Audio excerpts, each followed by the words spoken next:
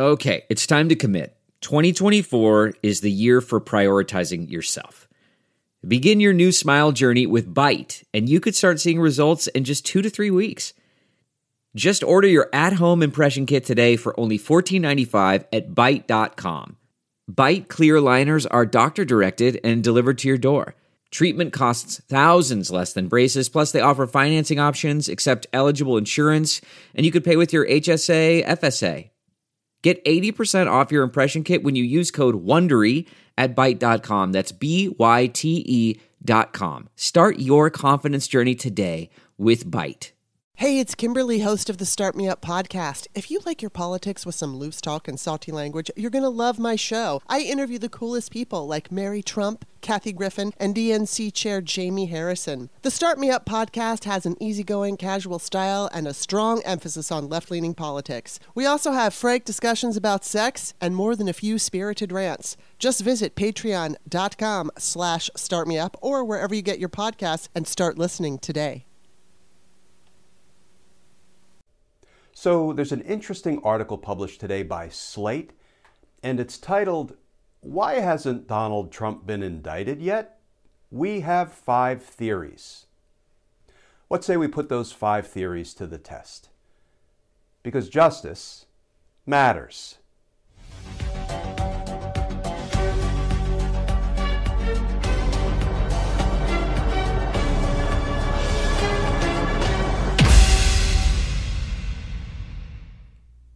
Hey all, Glenn Kirshner here.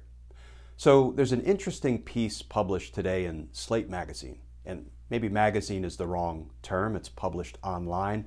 Are there still magazines anymore? I can't keep up. Anyway, it was published by Slate today, and I think it's worth spending a few minutes talking about. Here's the title. Why hasn't Trump been indicted yet? We have 5 theories. So let's talk for a few minutes about this article, and I hope you'll hang with me because it'll take a few minutes to get through the opening passage, and then I want to talk about the 5 theories or the 5 options as to why no prosecutor has yet indicted Donald Trump. The article begins, last week, ABC News reported that treasonous lawyer John Eastman, treasonous lawyer was my editorial addition, John Eastman, the former Trump attorney at the center of the plot to overturn the 2020 election, was still at it.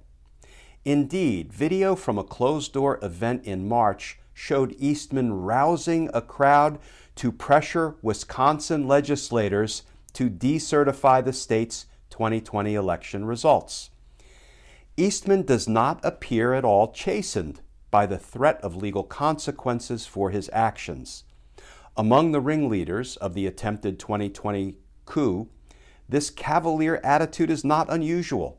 Steve Bannon, for instance, has spent recent months helping to organize hundreds of fellow coup supporters to take over local election apparatuses ahead of the 2024 election, despite being under indictment for contempt of Congress. Other leaders in Trump's coup attempt, like former Roger Stone associate Jason Sullivan, continue to push the big lie and threaten violence against political opponents. And then, of course, there's the former president himself, who New York Times reporter Maggie Haberman said last week is running for president in 2024, barring a significant change. Trump continues to send out weekly missives against cowards and many Republican leaders who didn't act to overturn the election, signaling another coup attempt would be on the table for 2024. And then the article segues into really the heart of the issue, the prosecutors. Ultimately, the various prosecutors investigating the former president have done nothing to demotivate Trump and his supporters from continuing their assault on democracy.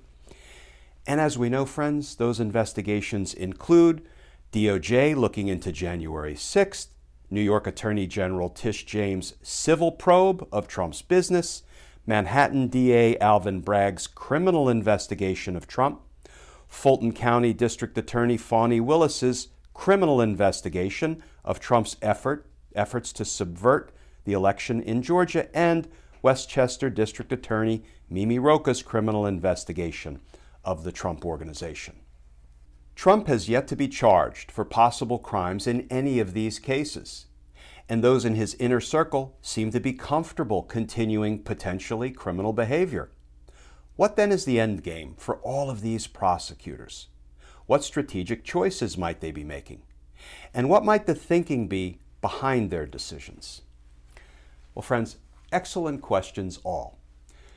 The article then goes on to set out 5 options, 5 possibilities as to what may be motivating or demotivating the prosecutors from charging Donald Trump with the crimes he obviously committed. So let's take a few minutes to tick through those 5 options. Option 1, let Trump off the hook. This is a route some fear investigators have been taking since Trump left office. What is the strategic thinking?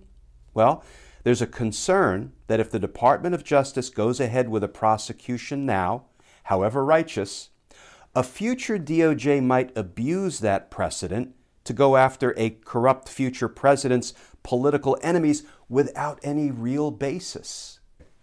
So let me get this one straight. There's a concern that if the current administration, headed up by a Democrat, and that president's Department of Justice goes after a former president for the crimes he committed, that might inspire a future administration, if headed up by a Republican, to go after his predecessor, even though his predecessor committed no crime. So that the thinking is, if we go easy, if we let Donald Trump off the hook, then the Republicans will respond in kind. They will go easy in the future. They won't gin up charges falsely for political advantage. I'm sorry, have you not met today's Republican Party? There's another basis that is included under option 1, let Trump off the hook. Another fear would be that prosecuting Trump for his conduct leading up to January 6th could unleash more political disruption and even potentially violence. If you indict Trump, you run the risk of having a sort of major revolt among his supporters.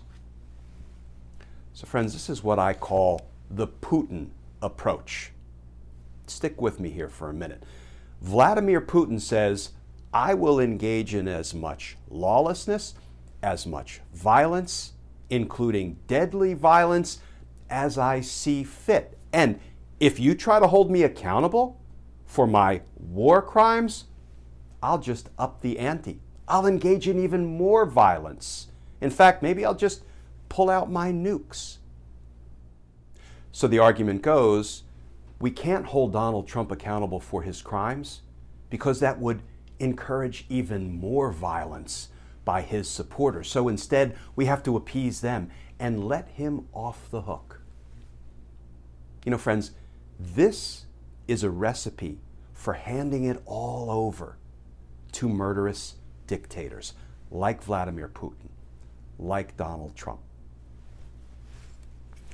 The next option, only pursue Trump in civil court.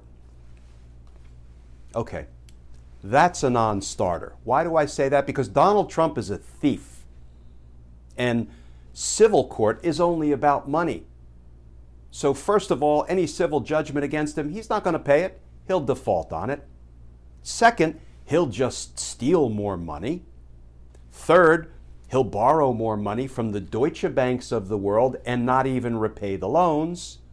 Or he'll just accept money from Russia or Saudi Arabia if he is taken to task in civil court instead of criminal court. So civil penalties only, that's a non-starter for somebody like Donald Trump.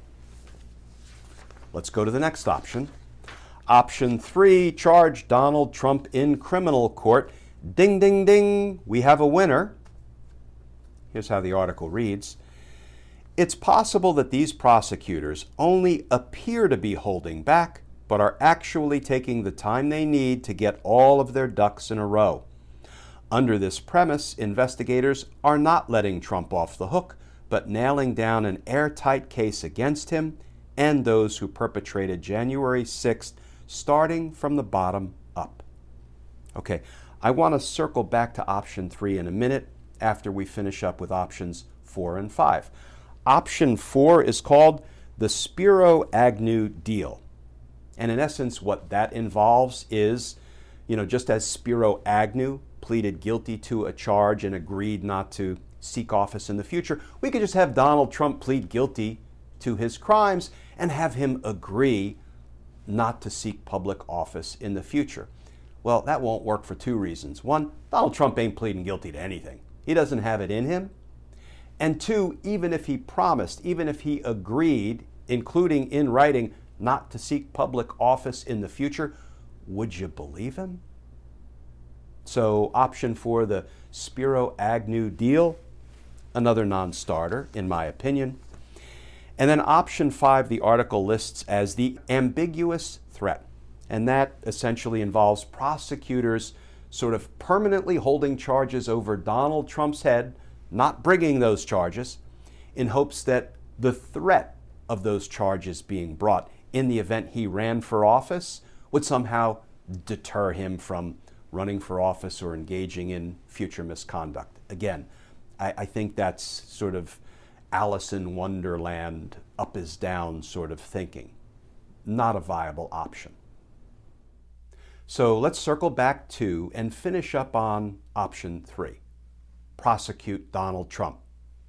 My personal favorite. I know you're shocked. So that option indulges the notion that all of these different prosecutors are just buttoning up their case, or getting all of their ducks in a row. It's got to be a whole lot of ducks. And I agree with that up to a point.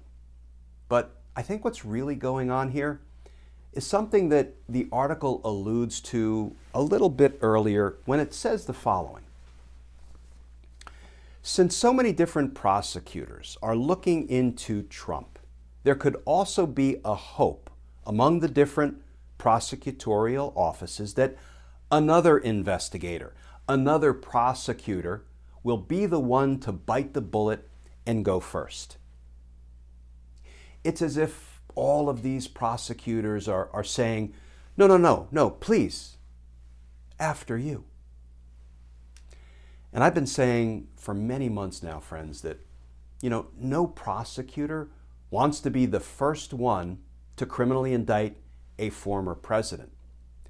But it's my strong sense that every prosecutor, once that barrier is broken, will want to be the second prosecutor to indict a criminal former president for the crimes that he committed in their jurisdiction, in their backyard.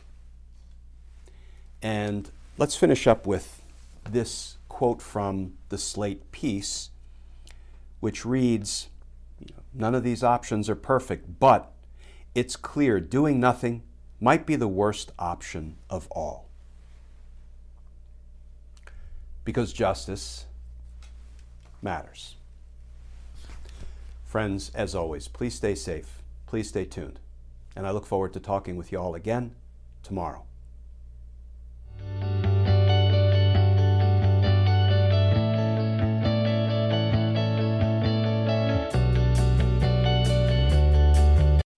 You know how to book flights and hotels. All you're missing is a tool to plan the travel experiences you'll have once you arrive. That's why you need Viator. Book guided tours, activities, excursions, and more in one place to make your trip truly unforgettable. Viator has over 300,000 travel experiences to choose from. Everything from simple tours to extreme adventures and all the niche, interesting stuff in between. So you can plan something that everyone you're traveling with will enjoy. Real traveler reviews give the inside scoop from people who've already been on the experiences you're considering. So you can plan with confidence. Free cancellation helps you plan for the unexpected. And 24/7 customer support means you can travel worry-free. Download the Viator app now and use code Viator10 for 10% off your first booking in the app. Find travel experiences for you. Do more with Viator.